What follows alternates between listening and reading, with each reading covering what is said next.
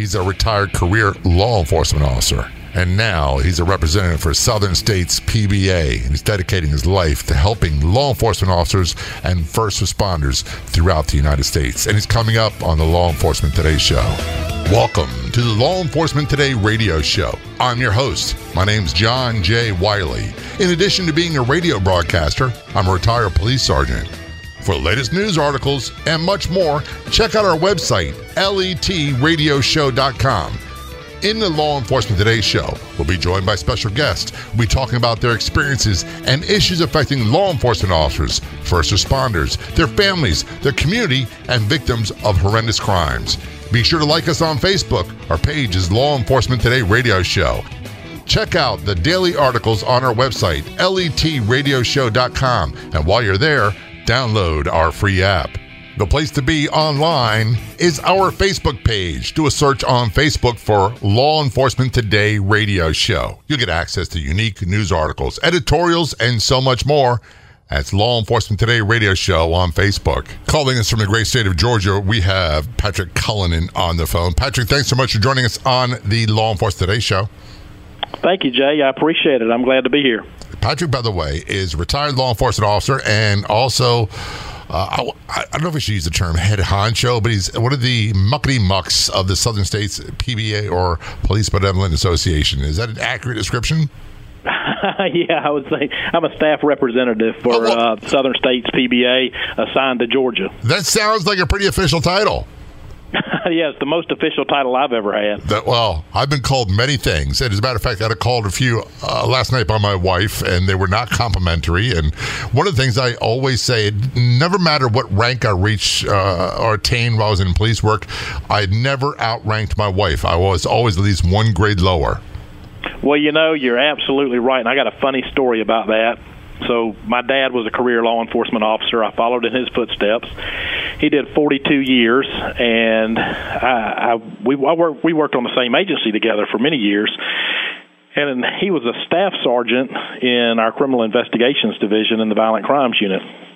And so I got promoted to lieutenant. And so on my first night as patrol lieutenant, he came by the station to congratulate me and just, check on me. And so when he walked in the building, I said, Sergeant, I need you to get me a cup of coffee, please. You did not. At my dad. Yeah, and my dad looked, and he said, yes, Lieutenant, I'll get you a cup of coffee. And he brought me the cup of coffee, and all the guys were like, oh, that's too funny. And he set it down on my desk, and he said, you know what? You might be a lieutenant, and I might be a sergeant, but I'm your daddy, and you'll never outrank me.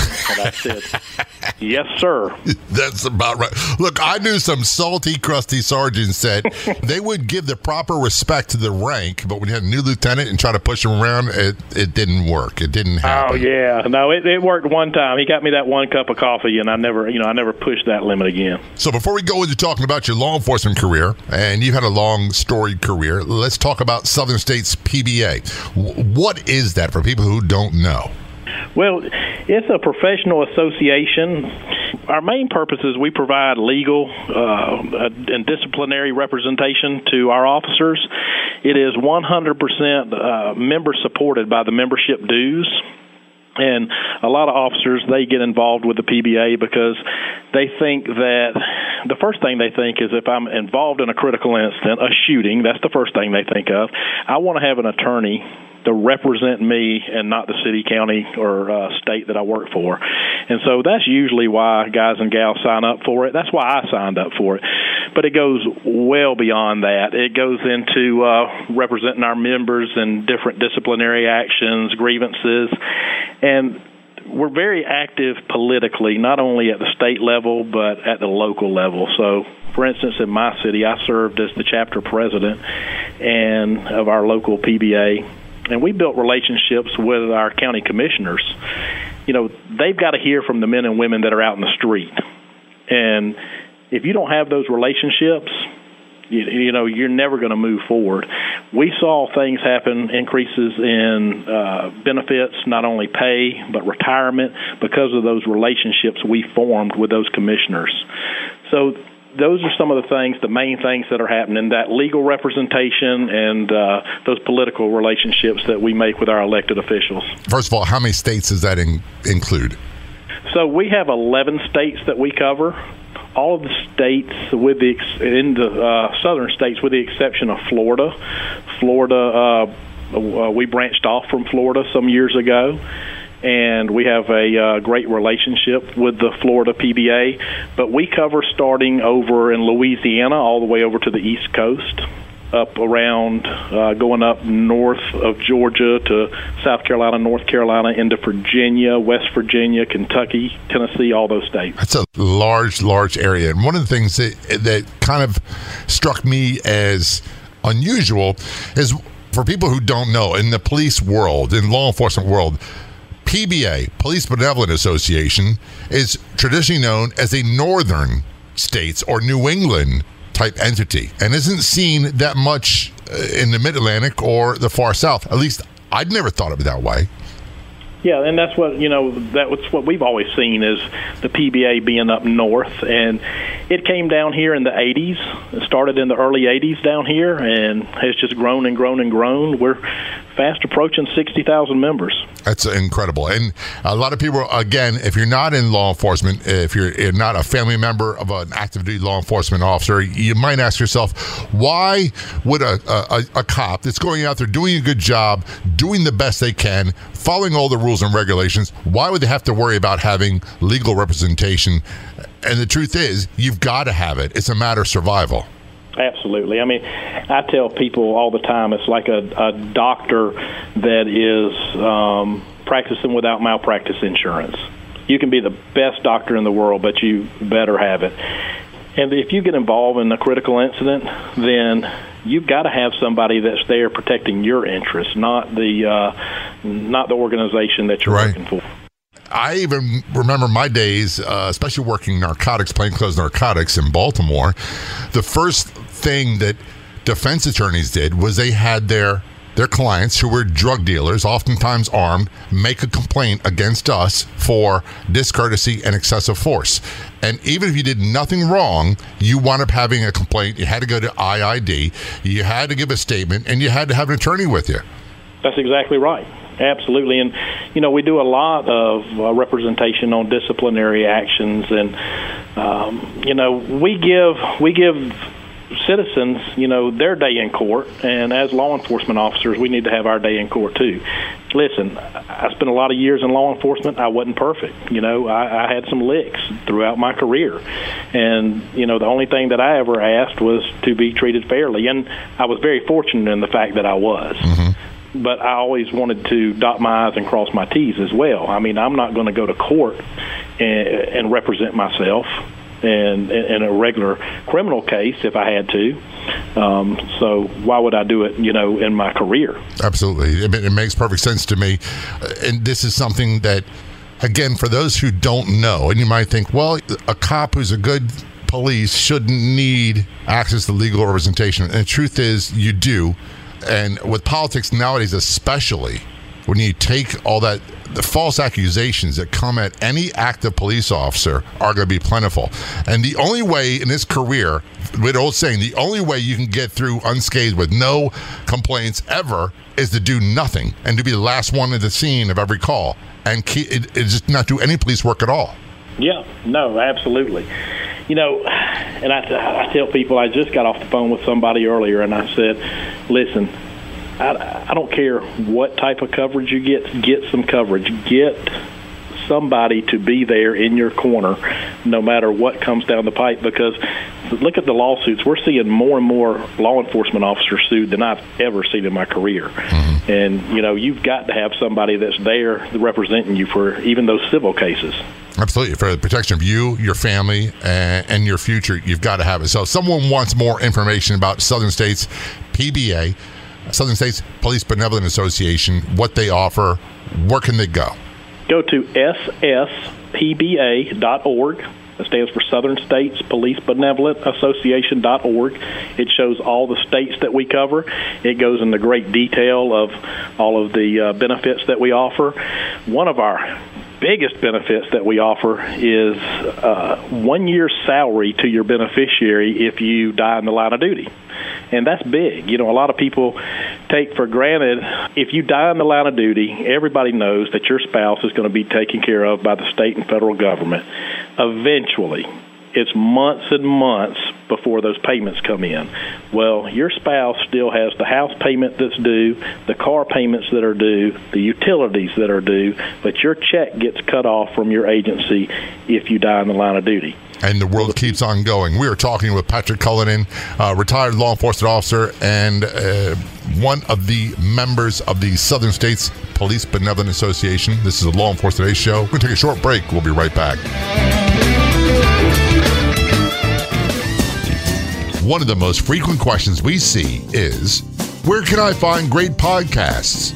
Do you have any suggestions? Yes, we do. So we decided to start our own podcast network on Law Enforcement Today. That's right. You can find top podcasts about law enforcement on our website and our free app. Go to letradioshow.com, click the Be Heard tab, and there you'll find the LET Podcast Network. We'll be adding more podcasts from first responders and more. Again, to find a Law Enforcement Today podcast network, go to letradioshow.com and click on the Be Heard in our menu, or download our free app today at letradioshow.com.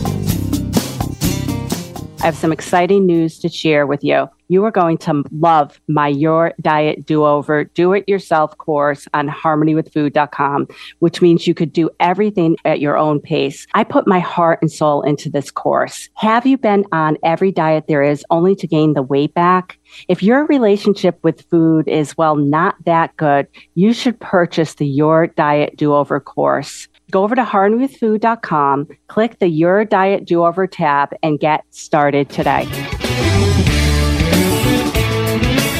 We're turning to our conversation on the Law Enforcement Today show with Patrick Cullinan, calling us from Georgia. And you're retired law enforcement officer. What agency you retire from, Patrick? Richmond County Sheriff's Office in Augusta, Georgia. Now, Augusta, I understand they got a little golf tournament out there that's kind of popular. Yeah, we've got our annual sporting event referred to as the Masters. So we're really excited to have people from all over the world come into our city. One of the things I think is slightly different between Augusta, Georgia, and Baltimore is we had a sporting event called the Preakness Stakes.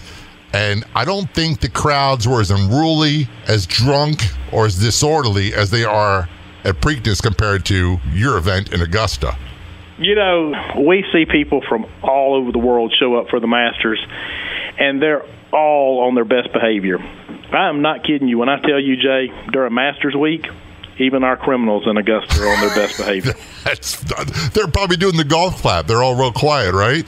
Right, absolutely. It's the craziest thing. I know people think I'm joking when I say that, but I've always said that the criminals are on their best behavior during Masters Week because they know all the judges are out at the golf course and that if they go in, they're not going to get a bond for a week. Oh, that's probably true. And they probably also know that if they do something stupid and draw negative attention to the town, the city during this big event, it's not going to go well for them. That's right, absolutely. So that's another difference between Baltimore and Augusta. They just didn't care on Baltimore. It was business as usual. So I'm talking about your career. You did a full career in the sheriff's office. Is it Richmond County or Richland? Yes, it's Richmond. Richland County is in Columbia, South Carolina, Gotcha. Which is an hour up the road from us. Okay, so Richmond County, Georgia. Give us a brief synopsis of your career, start to finish. This year is 30 years that I've been in public safety because I started as a firefighter EMT in Augusta. And even though my dad had been a law enforcement officer since the day I was born, my dad had encouraged me to do something else besides law enforcement. So I tried the firefighter EMT side, and then I told my dad, I said, in 1992, I told him, I said, Dad, I said, I really want to be a law enforcement officer. He said, I know you do. And so I was hired by the Columbia County Sheriff's Office, which is the next door neighbor of Richmond County. So that's where I started my career and then ended it in the neighboring county, Richmond County. When you start in the county sheriff's office, I hear so many people talk about one of their requirements is they got to do corrections for a period of time. Was that the case for you? Well, they gave me a choice, and that was the case that you had to work in either dispatch or in corrections in the county jail before you went to the police academy. And so they had an opening in either one, and I was 21 years old at the time, 22 years old. And they asked me, they said, do you want to go to dispatch or to the county jail? Well, I'm no dummy, and I knew that all the women worked in dispatch, so I chose dispatch. I'll be honest with you, I'd be opting for dispatch too. It takes a special kind of person, I believe. First of all law enforcement people, all first responders are special people. It's not the type of career that people just go into for the pay and benefits. And those who do usually don't stay very long unless they fall in love with it. So they're special people. But the correction side, being locked up indoors for 8 hours with inmates, that takes a really special breed of person. And I don't think I have the qualities needed to do that. I agree 100%. Yeah, those definitely are. They are one of the backbones of law enforcement, and unfortunately, they don't get recognized for their hard work as much as I think that they should, because I'm with you. I don't think that I could do it. I really don't. No, and I've also heard the same from many dispatchers who have been on the show and others we talked to at lawenforcementtoday.com that many of them in parts across the United States are not even considered first responders. They're considered clerical workers, and they certainly don't get the respect they deserve. Yep, I agree with you 100%. I think every officer should serve at least a little bit of time behind that other side of the radio, and it gives you a much better understanding of what they go through. So during your career in law enforcement, so far, start to finish, you've done about 30 years public service. And what rank did you retire at in law enforcement? So I retired as a senior deputy. I had moved up to lieutenant and eventually left law enforcement because of some critical incidents and personal stuff in my life. And so I needed to leave law enforcement to get myself right before I continued my career. So when I left and I voluntarily resigned to get Patrick right, I was a lieutenant, patrol lieutenant at the time. And that is something that's well documented, that mental health wellness, or whatever terms people want to use, is a problem and has been a problem for law enforcement for a very long time. And I don't want people to get the wrong idea that everybody that's in law enforcement has some sort of mental issues. I don't like the terms disorder. I don't like the terms disease. I prefer the term injury, especially when it comes to post-traumatic stress injury or illness, because it's treated and life does get better. Recent studies I've seen rank it right around 30 to 35% high end of people in first responder work that are walking around with some degree of post-traumatic stress. Would you agree with that? Numbers? Yes, absolutely. And it's unavoidable. And some people do better with it than others. And I heard a great analogy on the show, actually, a long time ago. And one of the guests said, when you work in law enforcement, you're issued a heavy-duty, top-of-the-line backpack. And you put it on, and every call you go to, you pick up a pebble and you put it in that backpack. Some calls are going to be bigger pebbles or bigger stones, and then other ones will be smaller. But you all carry the load. And then eventually you get to a point for almost everyone where that last little pebble, and it could be a big one, it could be a very small one, is enough to break this backpack and for you to fall apart. Yes, without a doubt. And that's one of the things that I experienced in my career. I finally broke down between my fire EMS service and then my law enforcement career, and on top of that, me absolutely refusing to ask for help because of the stigma that was associated with asking for help. And I tried to find coping mechanisms on my own, and It was a disaster, Jay. And usually those coping mechanisms, coping skills, it's self-medicating with alcohol. That's a term that a lot of doctors like to use. My estimation, it's more likely alcohol abuse and drinking till you pass out so you can get some sleep. That's exactly right. And that's what I turned to. I turned to the alcohol to slow the wheels down in my head. And it works. It works for a while, but then eventually for a lot of people, it can become a problem in and of itself and create even bigger monsters you have to deal with. Yep. That's definitely what happened with me. I've been able to control everything in my life. I set goals, I achieved goals, and I had drank as a teenager, just every once in a while as a high school kid, and then went to college. I found myself drinking more, like a lot of kids do in college, and then moving on into my professional career as a first responder, I found myself still drinking socially. But then as these things came along and I started putting these pebbles in the backpack and started dealing with some pretty horrific stuff, I found myself drinking other times than going out to drink socially. Yeah. To slow those wheels down in my head, not to think about certain things. It wasn't like the old days. For many of us, it wasn't like the old days of going to barbecues and hanging out and having a good time, or going out for ladies' night and dancing and having a really good time. It was drinking until passing out, like you said, to slow down the wheels in your head. And I speak from my own experience that it was impossible to sleep. The last couple of years, it was an absolute impossibility. I'd start falling asleep, and then right before you go to that area you started falling into deep sleep, I'd hear a gunshot right close to my head. And it would be like a jolt of electricity through and I'd jolt out of bed. And then, of course, the vicious nightmares while you're sleeping. It was exhausting. And you wake up more tired than when you went to bed. Yeah, that's right. And you think when you're passing out from drinking all this alcohol that you're passing out and you're getting good sleep, and it's actually horrible sleep that you're getting. Yeah, it's certainly not restful sleep. It's certainly not REM sleep. And I'm no doctor. I think you probably know more about this than I do. But it's certainly not optimum. And in your opinion, your experience, is that still an issue going on today? Oh, absolutely. I will tell you this. We have lots of officers that are still, not just officers, but first responders as a whole, that are still using alcohol and prescription drugs as a way of coping and self-medicating. But I truly believe that we are starting to make progress with tearing down this stigma and showing the men and women it's okay to ask for help. You can ask for help, and you can still have a productive career afterwards. We're going to talk more about that when we return. This is the Law Enforcement Today show. Don't go anywhere. We'll be right back. Hey, folks, when you have a chance, check out our Facebook page. Do a search on Facebook for Law Enforcement Today radio show. When you get there, click like and follow.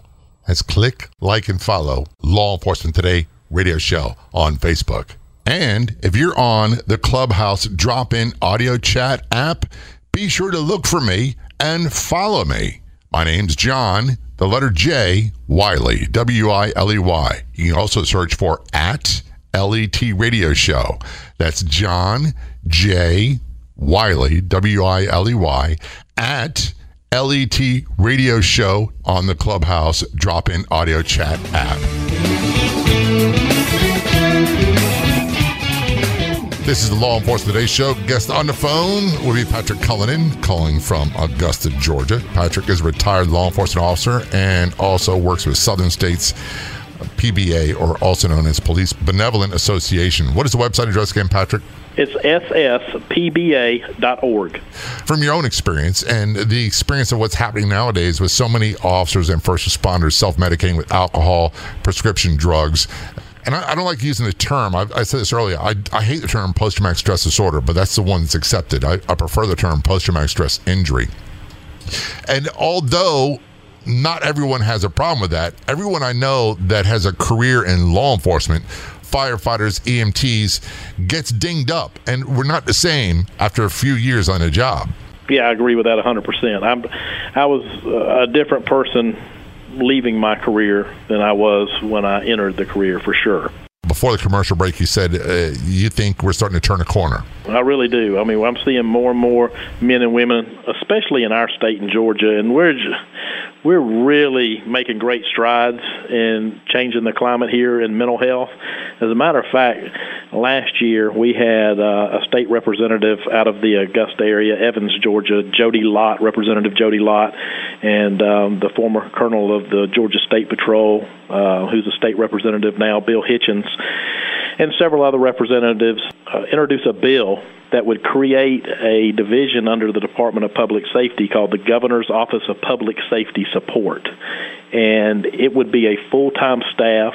I believe it's going to be 12 people, of a mix of mental health professionals and certified peers that will take care of the men and women in public safety in Georgia's mental health. And that includes police, fire, EMS, corrections, and dispatchers. Even those folks that have been forgotten in the past, we've gotten included. And from what I'm being told, that has been funded for $1.5 million a year. It's going to be huge in our state. I'm glad to see they're doing that. Do you see other states across the country following that lead? We're getting a lot of calls from a lot of states leaning on us to figure out how we got this passed. And I'm proud to say our legislators on both sides of the aisle unanimously voted for this. Not one legislator in the state of Georgia voted against this. So it's received widespread bipartisan support. Absolutely. Well, and it's the way it should be. I always say this, our communities deserve the best possible high-quality first responders we can get, and more importantly, that we can keep. And we also owe our first responders the utmost care to make sure that they're in the best shape possible to take care of our communities. You've got to look after the benefits of both. If anybody in government puts more priority over the welfare of their citizens than they do their first responders, they're out of balance. If they put more priority of the welfare of their first responders than their citizens, they're out of balance. It's got to be equal. It does. It definitely does. And, you know, if you have a man or woman that comes to you and says, I need help, then you need to let them know that there is help available and support them. I was very fortunate. Now, I hate to say that I battled with my demons and my drinking and trying to control it and trying to medicate myself for several years before finally I was just broke down so bad and I'd become suicidal on a daily basis, which was a mind blower to me because I never thought I would be that guy. And I finally was broke down so bad I told my sheriff I need help. I was a lieutenant. I was doing great on the department. Nobody had a clue that I was broken down like this. I was going through my second divorce. I was just in shambles in my life outside of work. And my sheriff supported me 100%. My whole agency did, and they embraced me. I went off for treatment. I came back and gave me every resource that I could possibly need. And I wish I would have, pulled that trigger and done that 3 years before, because I wouldn't have had to go as far down if I had. It's a high cost to be paid when that's happening. It's not just to you, but also your family members as well, and the department members. That's exactly right. I do know now, I didn't know it then, but I was truly affecting a lot of people in my life, by not asking for help. It was a trickle-down effect. It was making a lot of folks, especially my kids, sick as well. I'm glad to see that you did, and I'm not going to give names, but people got to understand how small a world this is. I got on the phone the other day with my partner, Robert Greenberg from Law Enforcement Today, and we talked with a woman, and I'm not going to say where her son is a police officer, but he's a police officer, and he was involved in the term we use, critical incident. It was a shooting, it was a gunfight. His partner was killed, and I got to know his first name. That was about it. And then turns out I spoke with you the next day, and you were at a critical incident stress seminar, and you met this young man. And it's amazing to me that we can take our combined experiences and say, hey, look, there was a time where I was not okay. I'm pretty cool now. I'm pretty good now. But this is what I had to do. And I'm glad to see people like you are doing that. Well, you're exactly right. And I tell you, a lot of people say to me, they say, Patrick, you'll share your story, and I'll talk about the battles that I faced and the fact that I recognized that I was an alcoholic, that not only had I become suicidal, but I had 2 suicide attempts. And they say, I can't believe that you'll share that. And I tell them, I say, I share that because, number one, I don't want to forget where I came from. Right. I can't forget where I came from. And number two, I hope that it'll help somebody else. I've got a son that's a Georgia State Trooper. He's 28 years old, and he's the generation behind me. I want his generation to look at each other and say, why didn't those guys ask for help if they had something going on? That's my goal. I applaud you for that, and this is something I think that we need to start doing across the country, is following the lead of a lot of our military veterans, that while waiting for departments and city, county, state governments to take action, that we need to be more responsive to each other and talk to each other and ask those questions and say, look, are you all right? Seriously, you don't seem to be doing as good as you were. Agreed, 100%. And see, I think that when they see those veterans like yourself and Robert and myself, and they see us stand up and say, hey, it's okay. It's okay to be beat up, and it's okay to talk to somebody about it. When they see us doing it, then that's where we make the turn and start changing the climate. Now, one of the things that amazes me about your story, and we have not met. I'll meet you in October at your big fundraiser, and we'll talk about that a little bit later on.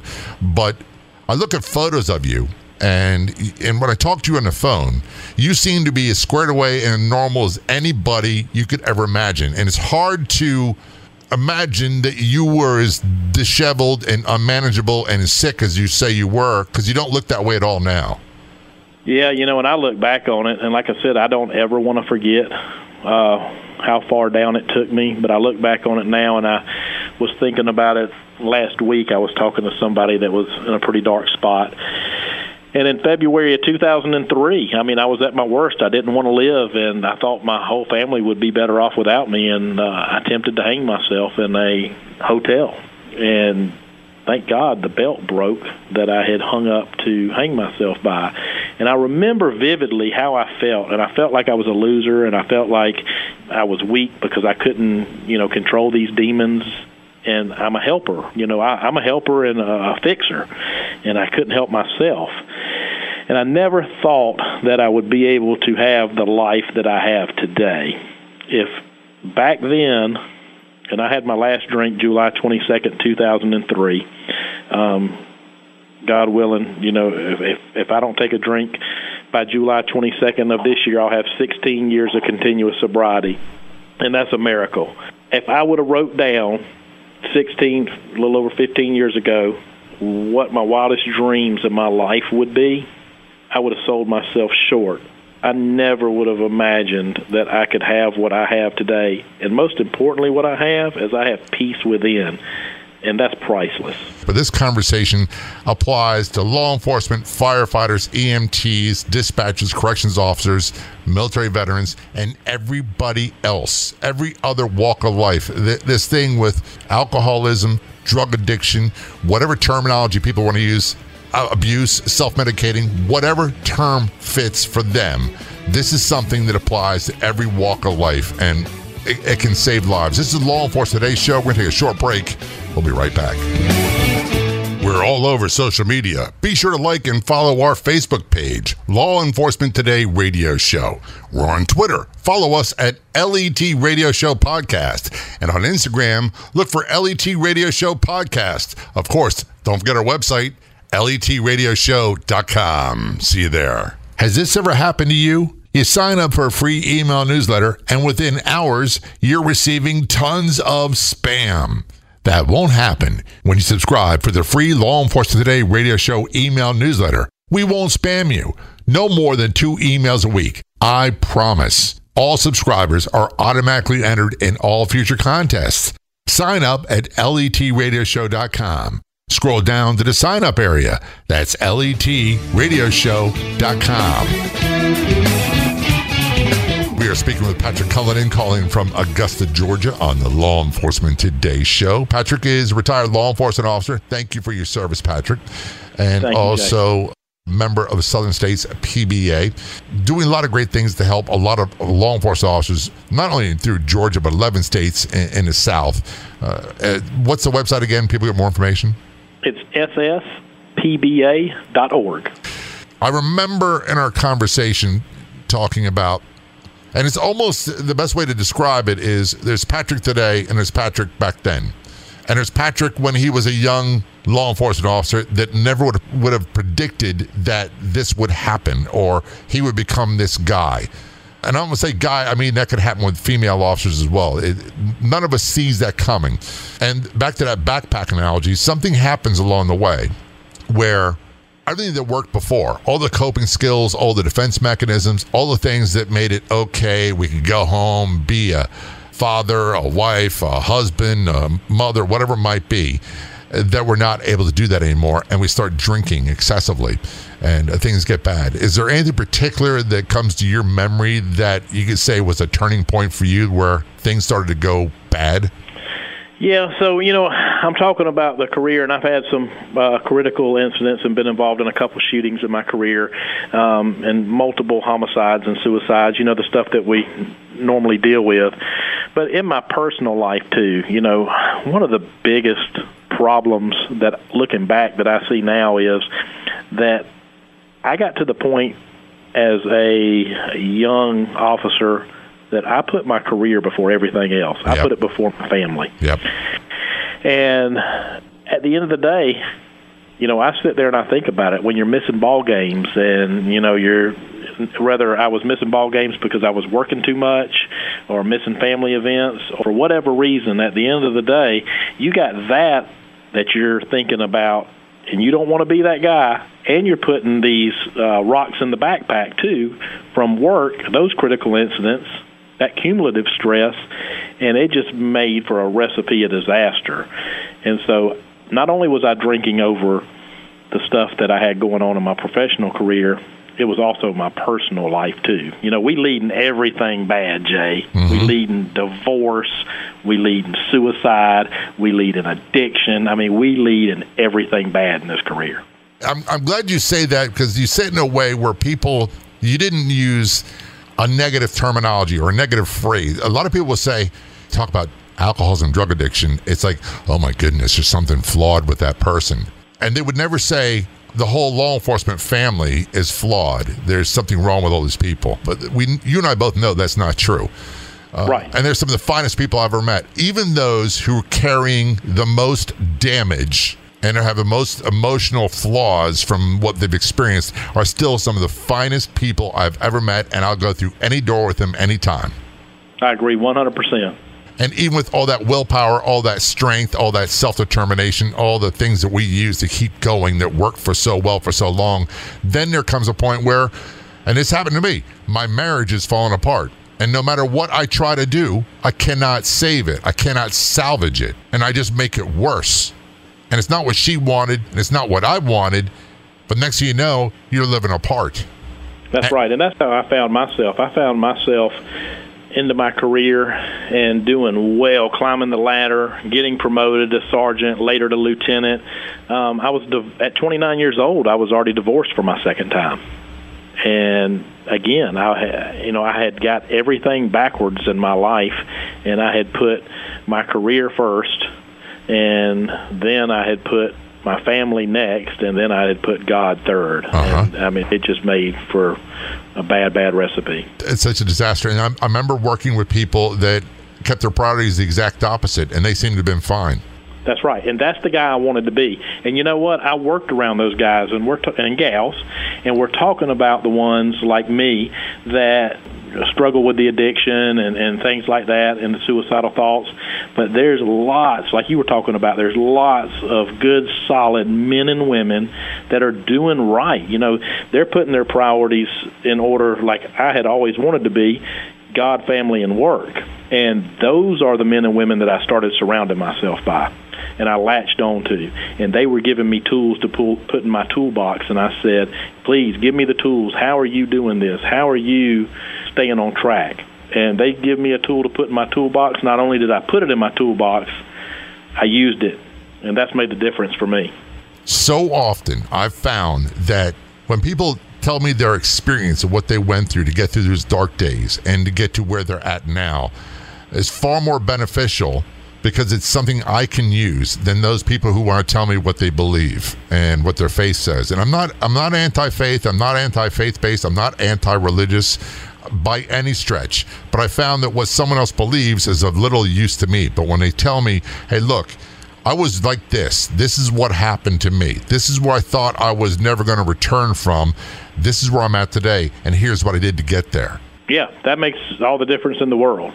So how do we get that message to those people right now, whether it be in law enforcement or not, whether it be first responders or not? Because there's a lot of people out there. You and I both know there's a tremendous opioid problem. You and I both know there's always been a tremendous alcohol problem. And there are people who are considering ending it all right now as we speak because they can't see that it gets any better. Well, I think it starts with just like what we're doing right now. We've started the conversation, and that makes the difference. when you and I came into this profession, Jay, there was no conversation about this. No. None whatsoever. And so that's making a huge impact when, like I said, when us veteran officers are talking about it. And I think that with starting that conversation and having interviews like this on the radio and publicly speaking, then that's where we turn the ship around. Let these men and women hear us say, we've been there, and we asked for help, we got the support, and this is where we are today. So, again, that person, I'm not going to use his name, that you talked to, that my partner Robert talked to, I talked to his mother, and I just tried to explain to them that it's not something they can handle on their own. They need to talk with people who have been through this, especially those who've been through that terminology, critical incidents that law enforcement and first responders experience. Am I on the right track? Absolutely. And I will tell you, I do want to add that, I've heard on your radio show, I've heard ads for a place called Transformations. Yep. Phenomenal people doing phenomenal stuff. Well, I tell you this. I went to a treatment center. I wish that I would have known about a first responder program like Transformations offers. Saved my life, absolutely. I needed, and listen, it's not the only way to get sober if you're dealing with an addiction. You don't have, there's no requirement to go to treatment. For me, I needed to. I don't think that I could have got grounded and got the foundation that I did without it, but that was a game changer for me. So, I'm so glad that y'all are putting that out there for the men and women to hear, because we need to know about these type resources that are out there. Their website is transformationstreatment.center. They have a first responder, law enforcement, military segment that stands alone.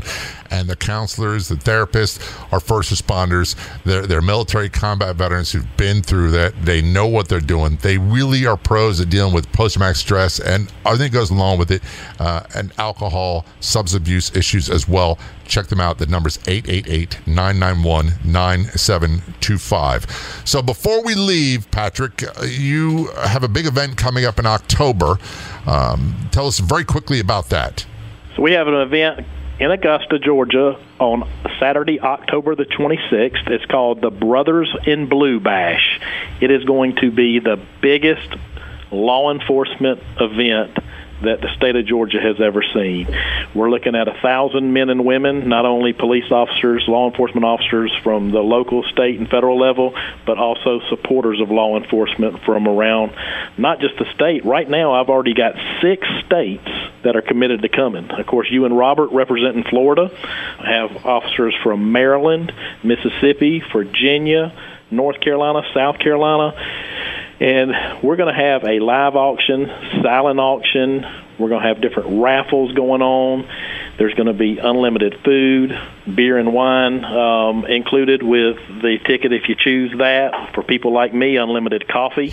We have a great law enforcement-based coffee company, St. Michael's Coffee Company, coming. It's just going to be a lot of fun, raising a lot of money for the Police Benevolent Foundation, which is the charitable arm of the Police Benevolent Association. And I'm sure you can get more details on your website, which is sspba.org. Patrick Cullinan, thanks so much for joining us on the Law Enforcement Today show. Very much appreciated. Thank you, Jay. I appreciate you having me. I'd like to thank our guests so much for coming on the Law Enforcement Today radio show. The Law Enforcement Today radio show is a nationally syndicated radio show broadcast on numerous stations once a week and growing. If you enjoyed the podcast version of the show, please do me a big favor. Tell a friend. I'll be back in just a couple days with a brand new episode of the Law Enforcement Today radio show and podcast. Until then, this is John J. Wiley. See ya.